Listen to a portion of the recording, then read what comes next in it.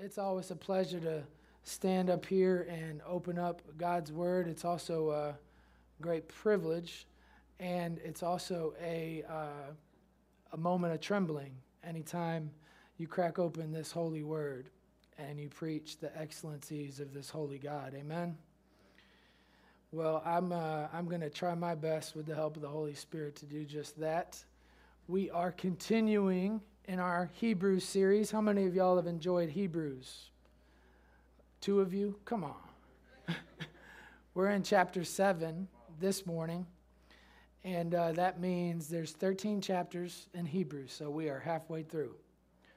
So we like to preach through books of the Bible here at Mac as our normal, ordinary diet. We will take some pause breaks and do some series on various topics, but we still try to take a text and expound it at its length and try to give you God's word as it is written, whether it's through the chapter by chapter way or taking a various topic and unpacking what a text says about it in an expositional manner.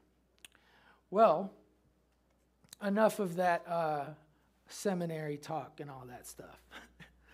We were pounded in seminary in certain ways, and Pastor Leon and I, we were laughing this week. We want to get a lot of that out of our system.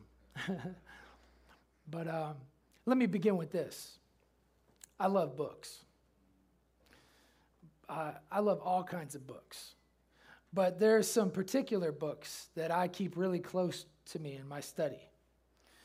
These books are so important. I like to keep them in arm's reach, because it never fails. Every week, as a pastor, my primary ministry, Pastor Leon and I, is the Word of God and prayer. So we'll be in a text, maybe devotionally or something we're teaching on, and we always come across a word that puzzles us. It's a word that, whatever text you're in, you come to it. This is God's word, so there is no perfect preacher. And so if you follow me, there's no perfect studier of God's word. And so the problem is you get puzzled when you don't know that word, because in order to understand the entirety of a text, you got to understand every word in the text, right? And how those words relate to each other. And so here's where a reference book comes in handy. I might reach for my Greek or Hebrew dictionary, and I begin to go through that and look, try to understand this word, and it never fails. This word will always lead you to a whole new world of meaning. And you want to take that the best you can and run that insight back to your text that you're studying. And as you read that text, now that insight floods light onto the meaning of this text. Do you understand what I'm saying? So, the author of Hebrews is going to do a similar thing in chapter 7. He's going to reach across, if you can track with me, to his reference book. In this case, he needs his Bible.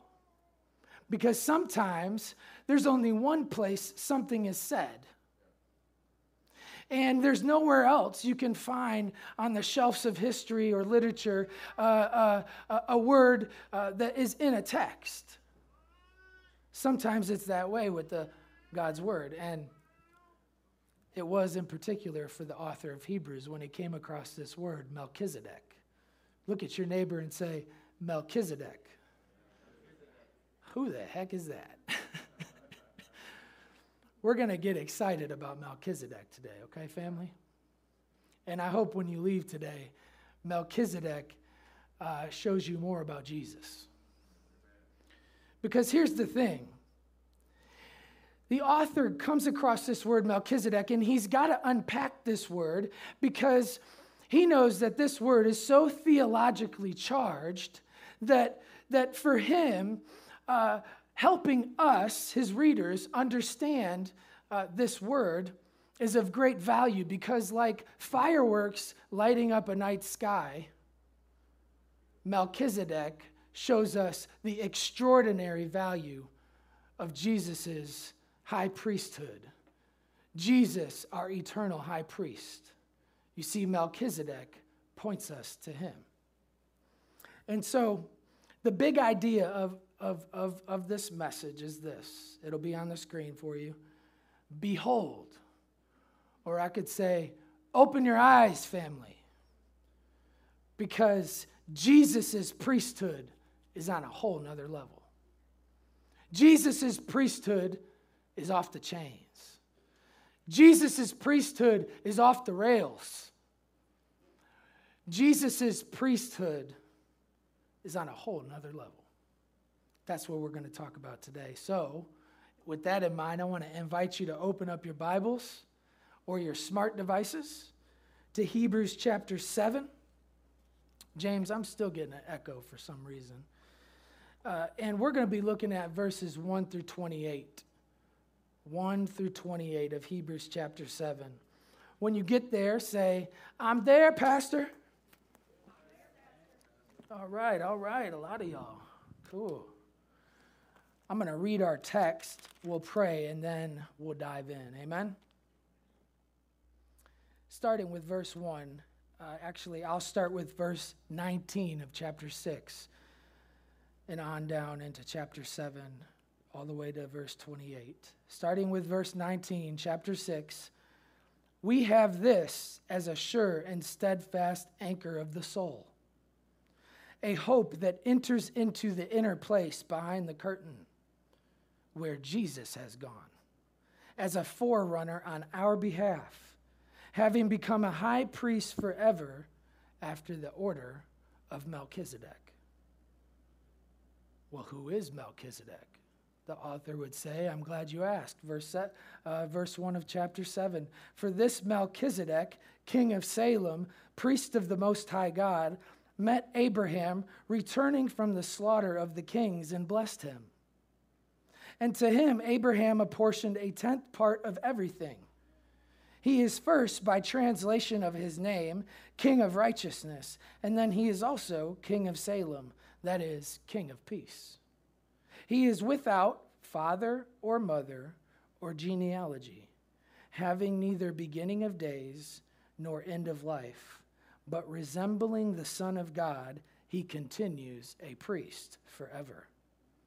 Verse 4, see how great this man was, to whom Abraham, the patriarch, gave a tenth of the spoils, and those descendants of Levi who received the priestly office have a commandment in the law to take tithes from the people, that is, from their brothers, though these also are descended from Abraham. But this man, who does not have his descent from them, received tithes from Abraham and blessed him who had the promises. It is beyond dispute that the inferior is blessed by the superior. In the one case, tithes are received by mortal men, but in the other case, by one of whom it is testified that he lives. One might even say that Levi himself, who receives tithes, paid tithes through Abraham, for he was still in the loins of his ancestor when Melchizedek met him. Verse 11, now if perfection had been attainable through the Levitical priesthood, for under it the people received the law, what further need would there have been for another priest to arise after the order of Melchizedek, rather than one named after the order of Aaron? Keep that in mind. For when there is a change in the priesthood, there is necessarily a change in the law as well. For the one of whom these things are spoken belonged to another tribe, from which no one has ever served at the altar. For it is evident that our Lord was descended from Judah, and in connection with the tribe of Moses, said nothing about priests. This becomes even more evident when another priest arises in the likeness of Melchizedek, who has become a priest, not on the basis of a legal requirement concerning bodily descent, but by the power of an indestructible life. For it is witnessed of him, you, quoting Psalm 110, verse 4, are a priest forever after the order of Melchizedek. For on the one hand, a former commandment is set aside because of its weakness and uselessness, for the law made nothing perfect. But on the other hand, a better hope is introduced, through which we draw near to God. Verse 20, and it was not without an oath, for those who formerly became priests were made such without an oath. But this one was made a priest with an oath, by the one who said to him, the Lord has sworn and will not change his mind. You are a priest forever. This makes Jesus the guarantor of a better covenant. The former priests were many in number because they were prevented by death from continuing in office. But he holds his priesthood permanently because he continues forever. Consequently, he is able to save to the uttermost those who draw near to God through him, since he always lives to make intercession for them. For it was indeed fitting that we should have such a high priest, holy, innocent, unstained, separated from sinners, and exalted above the heavens. He has no need, like those high priests, to offer sacrifices daily, first for his own sins and then for those of the people, since he did this once and for all when he offered up himself. For the law appoints men in their weakness as high priests, but the word of the oath, which came later than the law, appoints a son who has been made priest forever. This is the word of God. And before we consider it, let's pray. Father, your word is living and active, sharper than any double-edged sword, penetrating to dividing soul and spirit, joint and marrow. You use it to judge the thoughts and attitudes of our hearts. God, would you do that right now? Even in my own heart. In Jesus' name we pray. Amen. And all God's people said, amen. All right, all right. I feel like I could just land the plane after reading that text. But there's so much confusing stuff in there we need to delve in, right? By the way, my voice sounds a lot worse than I am. I'm totally healthy, so don't fear. I am just trying to recover. My voice is still not back, and so pray for me that God keeps my voice right now, and he gives it back to me soon, okay? Well, enough of that. I want to show us 3 questions, the answers to which are all found here in our text, and have the ability to behold Jesus, this Jesus whose priesthood is on a whole nother level. So, let's not waste any time. Let's go ahead and start by looking at the first question.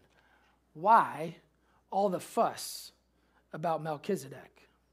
And we see that in verses 1 through 10.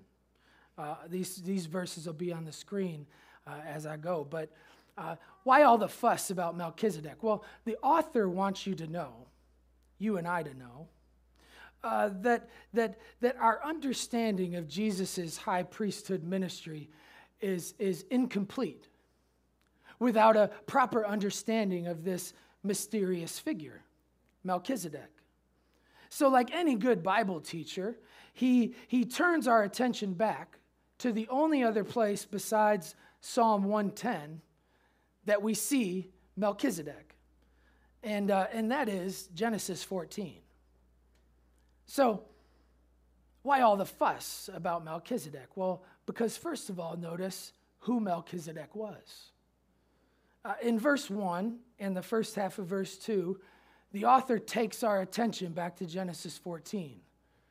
And we see Abraham, he's returning from this battle that he's just won, that God had given him victory in. And he comes back from this battle over some wicked kings, and he's greeted mysteriously by this cat named Melchizedek, who we're told is a priest of the Most High God, the God of Abraham, and a king.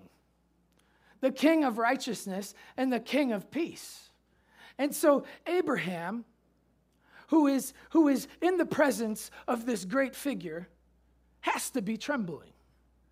He has to be a little bit startled, because never before this had he seen such a great figure. And we know that Abraham had great honor for Melchizedek, because as soon as Abraham sees Melchizedek, Melchizedek speaks a word of blessing over Abraham, confirming to Abraham, I'm priest of the Most High God. Your God, the God you serve, has given you victory. And so Abraham can do nothing else in the presence of this great figure than reach in his bag and give him a tenth of everything.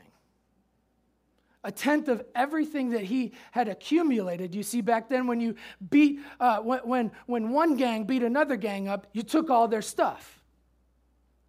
And so Abraham had all of the they call it spoil from this battle. And so picture him. He goes to the ATM machine and he hands Melchizedek $1 million. That's how honorable Melchizedek was to Abraham. But if you're anything like me, you need a bridge built into our world, because we just don't have anything like this, right? Picture this, family.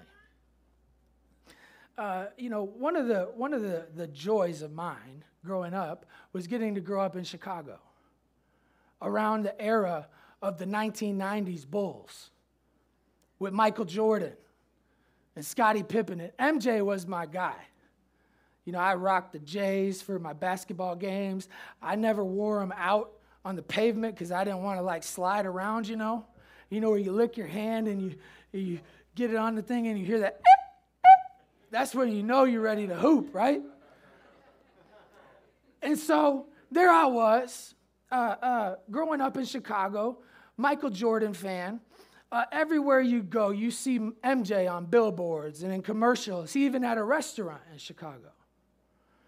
But just like it happens with all of us, you see something for a long time, you become familiar with it, and eventually I became desensitized to MJ. But now imagine this. Imagine a little 10-year-old boy who he wants to play in the NBA, and the kid is dope already at basketball. He's already got the height. He's already got the dribbles. And so he's over at Pingree Park working on his free throw and his fadeaway jumper, which was the patented MJ move. And all of a sudden, a stretch limousine Hummer pulls up. And out walks none other than 1990s Michael Jordan, okay? Not the one you see on interviews right now, okay? Drinking a little whiskey and stuff. No, I'm talking about the MJ of the 1990s. He gets out, he's in full Bulls gear, he's got his Space Jam J's on, and he comes over to the court right as this little boy drains a shot, and he says, "Great shot. Can you pass the rock?"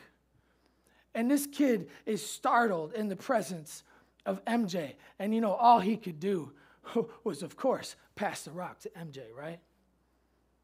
And they begin to shoot hoops together.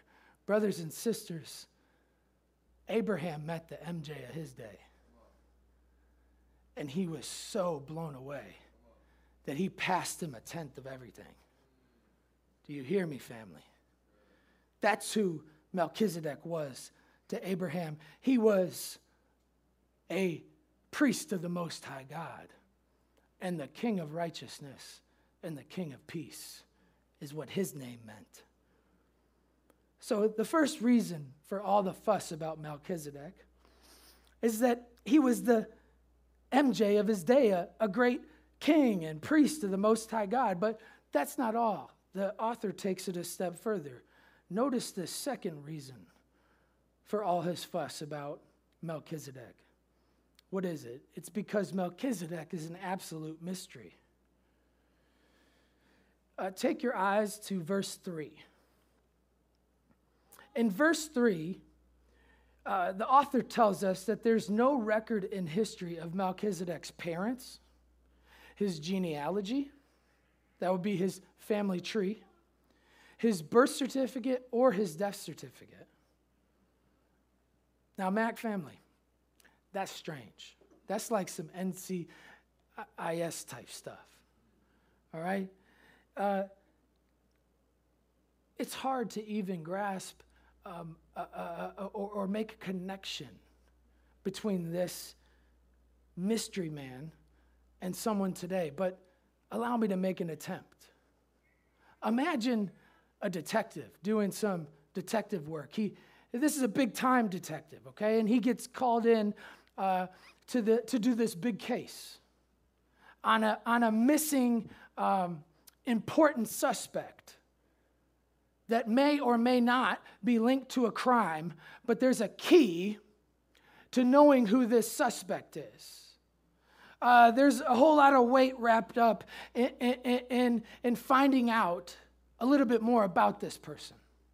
So the detective gathers his team and begins to do the detective work of trying to figure out who this person is that they have little to no information about.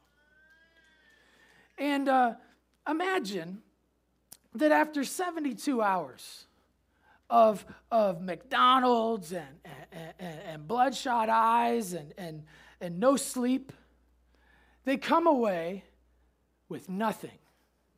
In fact, it's worse than when they started, because they discover that there is not a single trace of this person's existence. Brothers and sisters, that's something of what we have here with Melchizedek. He's so mysterious. We don't know his mama. We don't know his daddy. We don't know his granddad. We don't know his auntie. We don't know his uncle. We don't know his birth certificate. We don't know if the guy ever even died. You see, the author wants to take us to the end of ourselves with Melchizedek. But why? Why does he draw such attention to this mystery? And you don't have to go far. If you look again in verse 3, he tells us, he is without father or mother or genealogy, having neither beginning of days nor end of life, but watch this now, but resembling the Son of God, he continues a priest forever. You say, well, how does he resemble God? Well, think about how Melchizedek comes on the scene. He enters right into Abraham's story as priest of the Most High God. But the question is, where did he get his priesthood from? More to the point, did he get his priesthood from his family? Did he inherit it? Like what we know about other priests who inherited their priesthood from the tribe of Levi, or specifically from Aaron? But that's the point. This lack of historical data pertaining to his parents and his family tree is to tell us that Melchizedek's priesthood did not depend on him being born into a priestly family, because he got his priesthood directly from God himself. And brothers and sisters, this prepares us for what the author tells us about Jesus in verses 12 through 16. And what is that? Well, like Melchizedek, Jesus' priesthood also did not depend upon him being born into a priestly family. Get this, Jesus was born into the line of Judah, not Levi. Because, like Melchizedek, Jesus' priesthood did not depend upon him being born into a priestly family. He got his priesthood from God, his Father. But it gets even more. The absence of data pertaining to Melchizedek's birth and his death leaves us clueless as to when his priesthood began and when it concluded. But that's the point. This lack of historical data about Melchizedek is telling us that his priesthood never stopped. It still continues. Because the lack of historical data leaves us clueless as to when his priesthood began and when it ended. How do you do that if you don't have a birth or a death certificate on someone? You've got no information about their lives. But you see, Melchizedek's lack of important history about his birth and his death is meant once again to take us to the end of ourselves, showing us that Melchizedek had a permanent priesthood. And there's someone else who has a permanent priesthood. His name is Jesus, verse 16 says. And like the Energizer Bunny, Jesus' priesthood just keeps on going. Not because we don't know facts about someone's life, and so therefore we're left to be pondering, well, is this guy still alive? Like we do with Melchizedek. Make no bones about it. Jesus always lives. Jesus always lives. So why all this fuss about Melchizedek? Because, brothers and sisters, this great mysterious figure is a custom model that God built in history to point your eyes of trust and hope to the greater Melchizedek, Jesus Christ. You see, Jesus did not inherit his priesthood from an imperfect family like every other priest did. Oh no. Jesus got his priesthood by God the Father, his Father. And brothers and sisters, in case you're wondering if you can rely upon this priesthood, oh yes you can, because Jesus happens to be the most reliable bridge that can connect you and I to a holy God who we otherwise wouldn't be able to even come in his presence. You see, because we are in the robes of Jesus' righteousness, we can be before the throne of a dazzlingly holy God. Amen? So, I came to tell you today that Jesus' priesthood is on a whole nother level. I stopped by because I wanted to share with you, Gary, that Jesus' priesthood is off the chains. That you may not be sleeping upon Jesus' priesthood enough, Tasha. Amen? You better make Kyle jealous. Who are you talking to? I'm talking to Jesus, babe.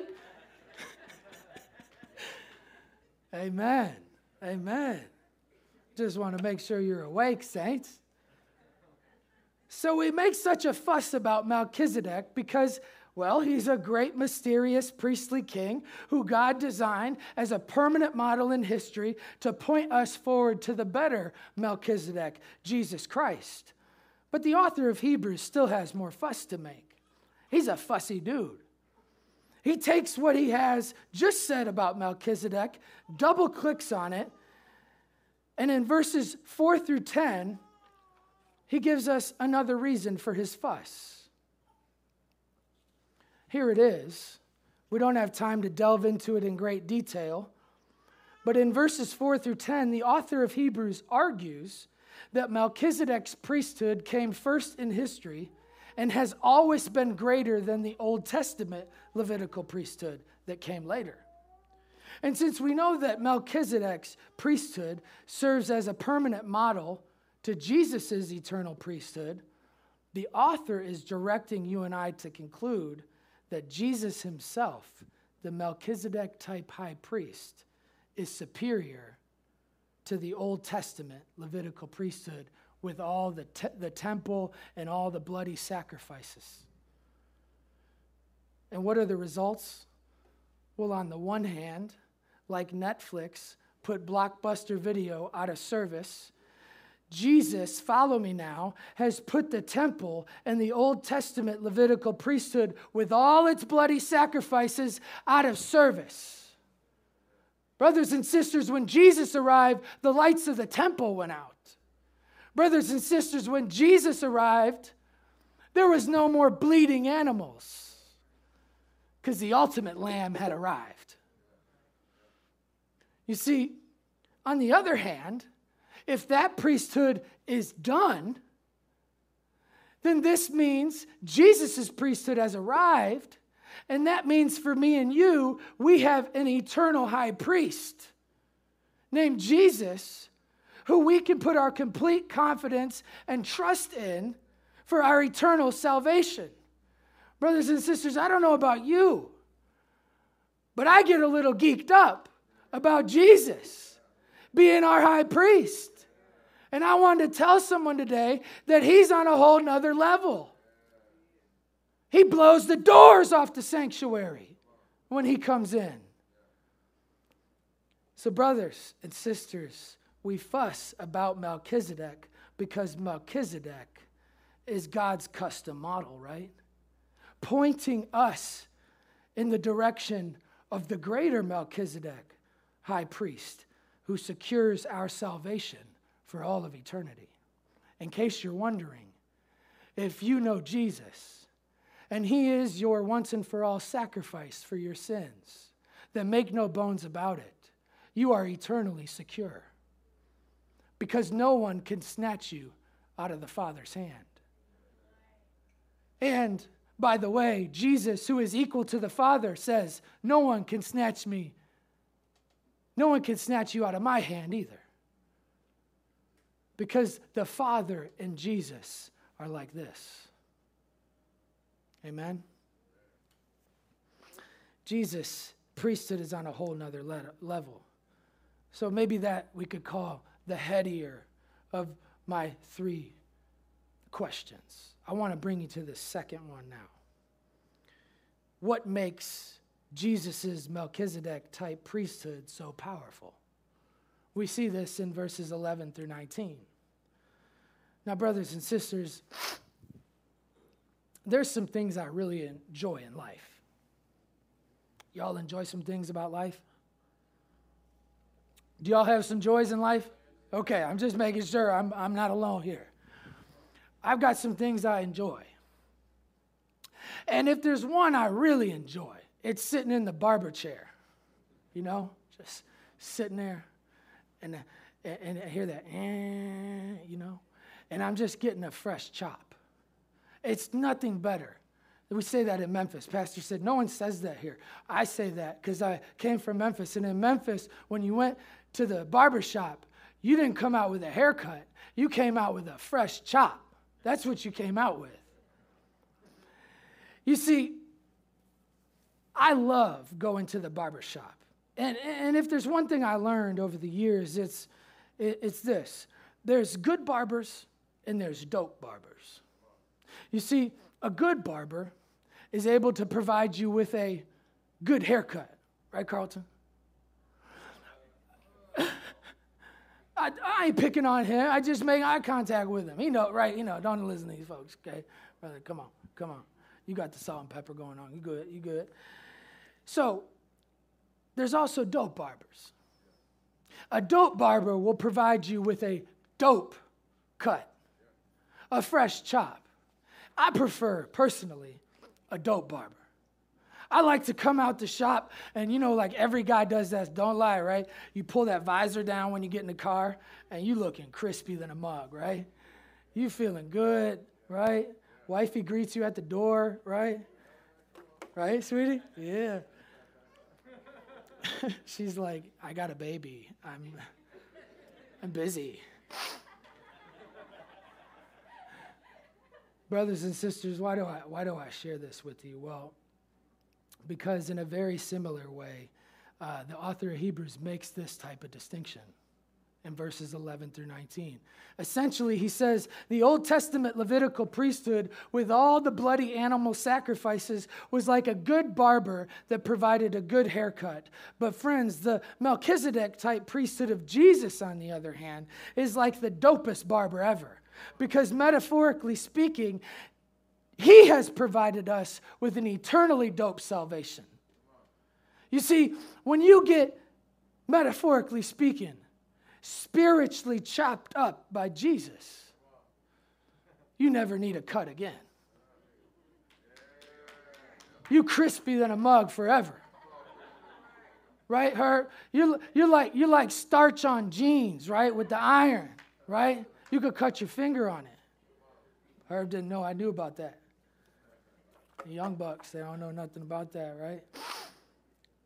So, friends, look with me at verse 11 and notice how the author captures what I just said with this word perfection that he uses. He says there in verse 11, now, if perfection, verse 11, had been attainable through the Levitical priesthood, for under it the people received the law, what further need would there have been for another priest to arise after the order of Melchizedek, rather than one named after the order of Aaron? And then drop down to verse 28, we see the word again. It's kind of the controller of this whole passage. For the law appoints men, this is verse 28, in their weakness as high priests. But the word of the oath, which came later than the law, appoints a son who has been made, watch this now, perfect forever. Look at your neighbor and say, perfection. No, I said perfection. It's this perfection that makes the Melchizedek-type priesthood of Jesus so dope. You see, follow me now. If a barber's clippers are the heart and lungs of his whole operation, then brothers and sisters, perfection is the heart and lungs of Jesus' whole priesthood operation. You could take this word perfection and translate it like this, completeness. And I love how one Bible teacher put it. He said, completeness is what you get when everything has been put in place for the final great purpose to be achieved. But maybe you're like, okay, I need that unpacked a little bit more. I got you. Consider this word perfection, completeness, from the world of wedding planning. Y'all know how crazy a groom and the bride can get over wedding planning season, right? Right, Tasha? I'm not picking on you today, am I? It could get a little crazy during wedding planning season because you got to do all the planning that goes into it in what feels like a short amount of time. You got to find the venue, right, for the reception. You got to find the church. You got to find the right pastor, or maybe in your lane it's a priest. You got to find the right drinks, the right food. You gotta find the groomsman's suit, the groomsman's the groomsman's whatever you call it, all his guys. You got to find their suits, right? And then you gotta find the bride's dress. You got to find the bridesmaids' dresses. I mean, on and on and on it goes. There's bit by bit by bit by bit. You got to work it all through. You got to press it on down. You got to practice everything, right? That's not counting the worship service, because I see a wedding as a worship service. So you got to find what hymns are we doing? You know, what gospel numbers are we doing? Like, you know what I'm saying? Like, who's officiating the wedding? And on and on and on it goes, right? Because all of that is important. It all goes into it because every aspect of the wedding is planned out and worked through. Why? In order to make the big day perfect. To make it complete. Well, brothers and sisters, in an even greater way, God has been working ever since humankind's rebellion in the garden to bring about his final great purpose, which is nothing less than the perfection of his entire creation, people and the physical creation. And here's what the author of Hebrews is laboring in verses 11 through 19 to teach us. It would have been really easy for an Israelite to assume that the way they would share in the great plan of God was by being a part of the community that focused its entire life on the temple. and relied upon all of the bloody sacrifices offered by the Levitical priests. You see, somehow the Israelites believed that the Creator God intended to work through the Levitical priesthood to first perfect Israel, and then, through Israel, perfect the wider world. But not only was the Levitical priesthood incapable of bringing such a thing about as this perfection, it was never God's intention to begin with. It's not what God intended. You see, God intended the Old Testament Levitical priesthood to be a necessary but temporary and preparatory system pointing forward to the better priesthood of Jesus Christ, through which God intended to bring about this final plan of perfection. You see, having died on the cross for our sins, Jesus rose from the dead, and remember my last sermon, passed through the heavens and went not into a man-made temple, not into the inner chamber of a man-made temple, no. He passed through the heavens and went right into the very heart of God, where he offered his blood to the Father himself. And you say, well, what has he been doing there ever since? By his very presence, the crucified and resurrected Christ is continuing to make effective his once and for all sacrifice for your sins. So what's the result for you and me? Legally, covenantally, before God, that makes you and I, cleansed by the blood of Christ, perfect in the Father's sight. That means we are set apart as holy. That means if we were a painting, we would take the Father's breath away. We're so beautiful.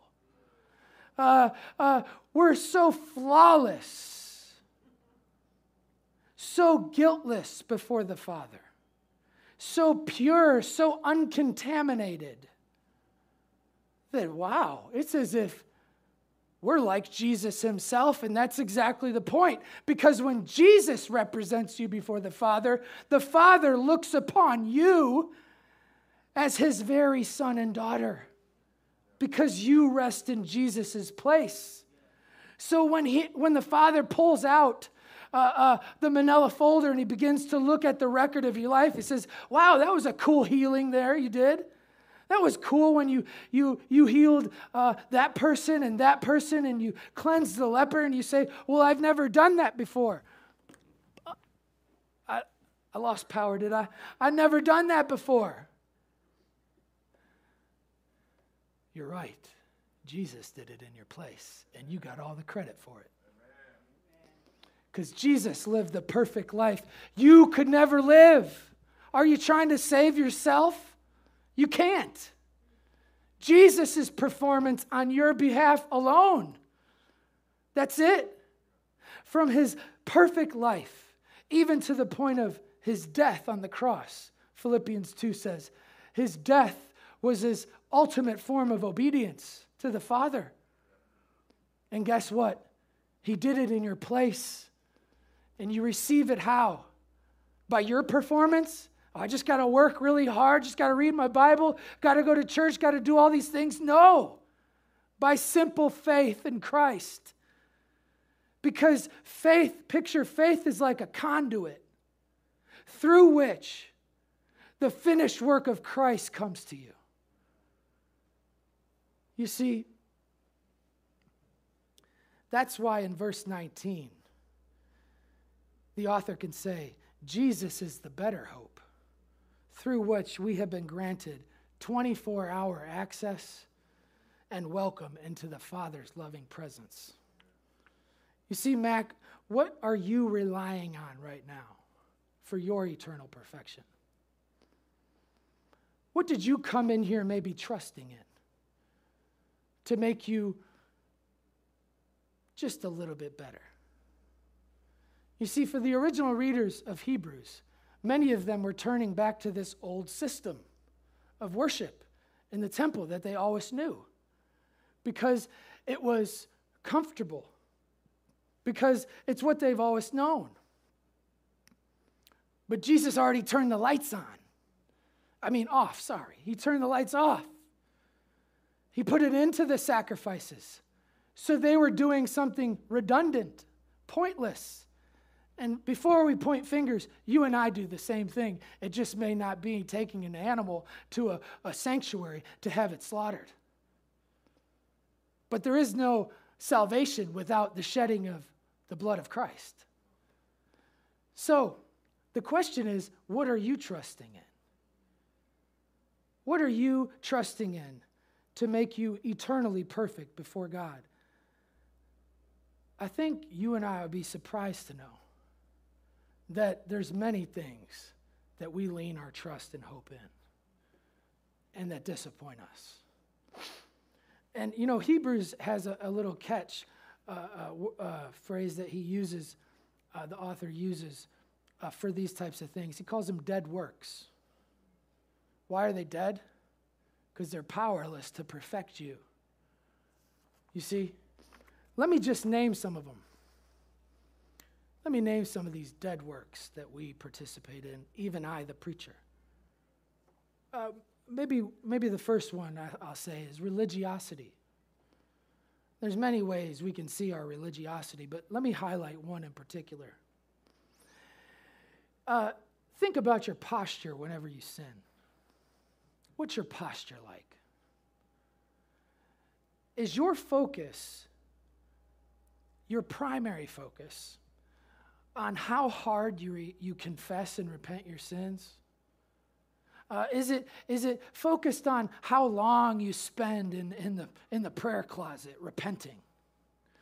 Is it focused on how often you're in confession and repenting? I'm not hammering repenting. Confession and repentance is key. It's the start of the Christian life, and it's the rhythm of the Christian life. Because we're always having to go back to the Father and say, I need the blood again. I need the blood of Christ, right? But here's the thing. When your repentance and confession becomes your main focus, such that the only time you really talk to God is when you sin, then brothers and sisters, you're not trusting in the blood of Christ for your perfection. You're trusting in your performance. You're trusting in your goody two-shoes repentance. You're trusting in your ability to say just the right thing to the Father. Okay, I'm good. I'm good. No, friends. The blood of Christ alone perfects us now and for all eternity. So, is it religiosity for you? I don't know. I leave that for you to take up with the Father. But another one is money. If money is the last thing on your mind before you go to bed at night, and it's the first thing you think about when you wake up in the morning, whatever social class you are in, whether middle, upper class, or lower or working class, if money is your preoccupation when you go to bed at night and when you wake up in the morning, then friends, to some degree, even if it's just a little bit, you're not resting in Christ for your perfection. You're resting in your money or your desire for it. You see, money can also be one that can be a dead work. But how about family? This one is, you say, family? How can family be a dead work? Because you see, family, let's say your primary focus was on raising good children, raising really good, well-behaved, well-mannered children, well-educated, the whole nine. That's not wrong. But notice I said when that becomes your primary focus. Or maybe your primary focus is taking care of a family member that has a physical or mental health condition, and your whole house is dominated by it. Or maybe your whole household is dominated by your four walls, your 3 or 4 children, your husband and wife, to the point where you don't even think about your next door neighbor.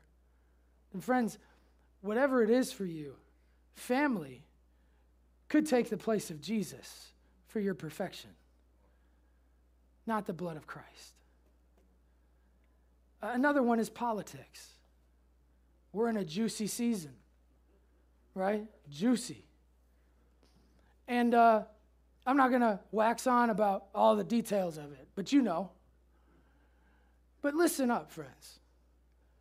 If you're helpless and hopeless when your candidate doesn't get it, doesn't get elected, or if you're really high and mighty because they do, you're a little bit overconfident either, or you're a little bit too down in the dumps, or maybe that policy that you really, really think is key doesn't get put in and made a law. And so you're down in the dumps. You're feeling hopeless. You're feeling helpless. Or maybe you're just a little too high because it does get put forward as a law. Then, friends, you're not trusting in Jesus alone for your perfection. You're resting in your politician, your political party. You're resting in that policy, that if that policy would just get put in place, we would be good. But friends, it's a dead work. I'm not saying politics are not our responsibility. You better get out and vote if you're a Christian. Okay? Because we have a just God named Jesus who cares about that type of stuff. But is your focus on him and him alone for your eternal perfection? Or is it on the next best candidate, the next best policy? It'll never perfect you. It'll always leave you drained. Another one is media. I'm taking more time to unpack these because I don't want this to just be an academic exercise where we wax on about the scriptures. They're deeply practical for us. Think about media for a second. This is my last one. Media. Media is something you contain, right? You go to it to be informed, which is a good thing. You also can go to it to be entertained, which is also a good thing. But if you find yourself going to media, like I'm going to escape, and you get caught up in this mindless scrolling because you want to escape your problems or maybe the stress of the day. Or on the other extreme, if you go to media in order to confirm and affirm your positions and get really, really smart about them so you can go into a board meeting and slay somebody, or go into a church meeting and slay somebody, or go to a city council meeting and just assault somebody with your knowledge of a certain stance, then friends, for all of these reasons and many more, you're not trusting in Jesus for your eternal perfection. You're trusting in your ability to get it just right on the topic of the day. You're trusting in your ability to be able to numb and go and escape as if God doesn't see you there. Friends, I can go on and on, but here's the thing. These are all good things. But God never intended them or anything else to be the means by which he brings about his final purpose of perfection in your life. The Father has always had one means and one means alone: to declare you holy, guiltless, and pure before himself. And he is none other than Jesus. None other than Jesus, whose priesthood is on a whole nother level. You see, what makes Jesus' Melchizedek-type priesthood so powerful? It's the only priesthood capable of presenting us before a God who is holy. And if you aren't presented that way, you can't be in that God's presence. But in Jesus, you can. You could be holy. You could be guiltless. You could be pure because you're wrapped in him. But friends, I've got one quick one left for you. One quick question that the author just has to get off his chest, as if this was not already enough. He says, you know what? I want to put you double down into Jesus. I want you to know that you can know he's your high priest, your eternal high priest. And so he takes it a step further in the last verses. Here's the third and final question. Why can why can you be totally confident in Jesus' Melchizedek-type priesthood? Well, think about the Levitical priesthood. It was men who came from the line of Levi. These were men. That meant they were human beings. And human beings live, they serve, and they die, right? Because all human beings do that. We all have a timetable. But friends, imagine this. Imagine Pastor Leon. Okay, I've already checked with him. I'm allowed to do this. Imagine Pastor Leon was given the magical ability today to be our pastor at Mack Avenue for eternity. Like, his position would never be vacant again. Imagine that. And well, even as I say this, Pastor Leon's cringing because he knows that means that you and every other generation after doesn't just have to put up with his strengths, but they also have to deal with his weaknesses. Because I, like Pastor Leon, and every other pastor we know that exists, is weak. But here's the thing the author wants to say. There is one pastor who's not only eternal, but he's perfect. And his name is Jesus. And in Psalm 110, verse 4, God made an unbreakable promise, an oath about him. That he would be your eternal high priest forever, securing your salvation in the throne room of God for all of eternity. And you see, God can't lie. You see, if God made the promise, and God said, I swear I'm going to keep my promise, the oath, then brothers and sisters, what's your problem with not trusting Jesus as your high priest? Why do you keep running to those other things that can't supply you with the only perfection you need? Amen? I do it. You do it. Why? Because we're flawed. We're human beings in desperate need of a gracious God who could come down. He's so gracious and loving that he gives himself completely on Calvary's cross. He went there and he took nails in his hands and his feet. He had a crown of thorns pushed through his head. He had a spear jammed through his side. And all night long he died. But on the third day he rose victoriously, defeating sin, death, and the devil himself. And he didn't just sit in some fairy tale land. He went right into the throne room of God, where he took his place before the Father, and he's there right now pleading your case. So brothers and sisters, you have a great high priest named Jesus, who's on a whole nother level. And we fuss about Melchizedek because Melchizedek's whole point in life was to point to Jesus, the ultimate life giver. And friends, Jesus is so powerful that he is able to perfect you instantly, now, and for all of eternity. And brothers and sisters, I don't want to leave you without telling you that your priesthood, the priest of Jesus, also rests in the unbreakable promise and oath of God. So that when you're down in the dumps and you need a great high priest, you can call upon one named Jesus, who always lives to make intercession for your sins and mine. Amen? Amen. And so what else could you rely on that could complete you? Money won't. Family won't. Media won't. Politics won't. Religiosity won't, and any other thing you could think of won't. There's only one king, and that king happens to be also a priest, and he is totally sufficient for your and my salvation. So let's praise him. Let's praise him.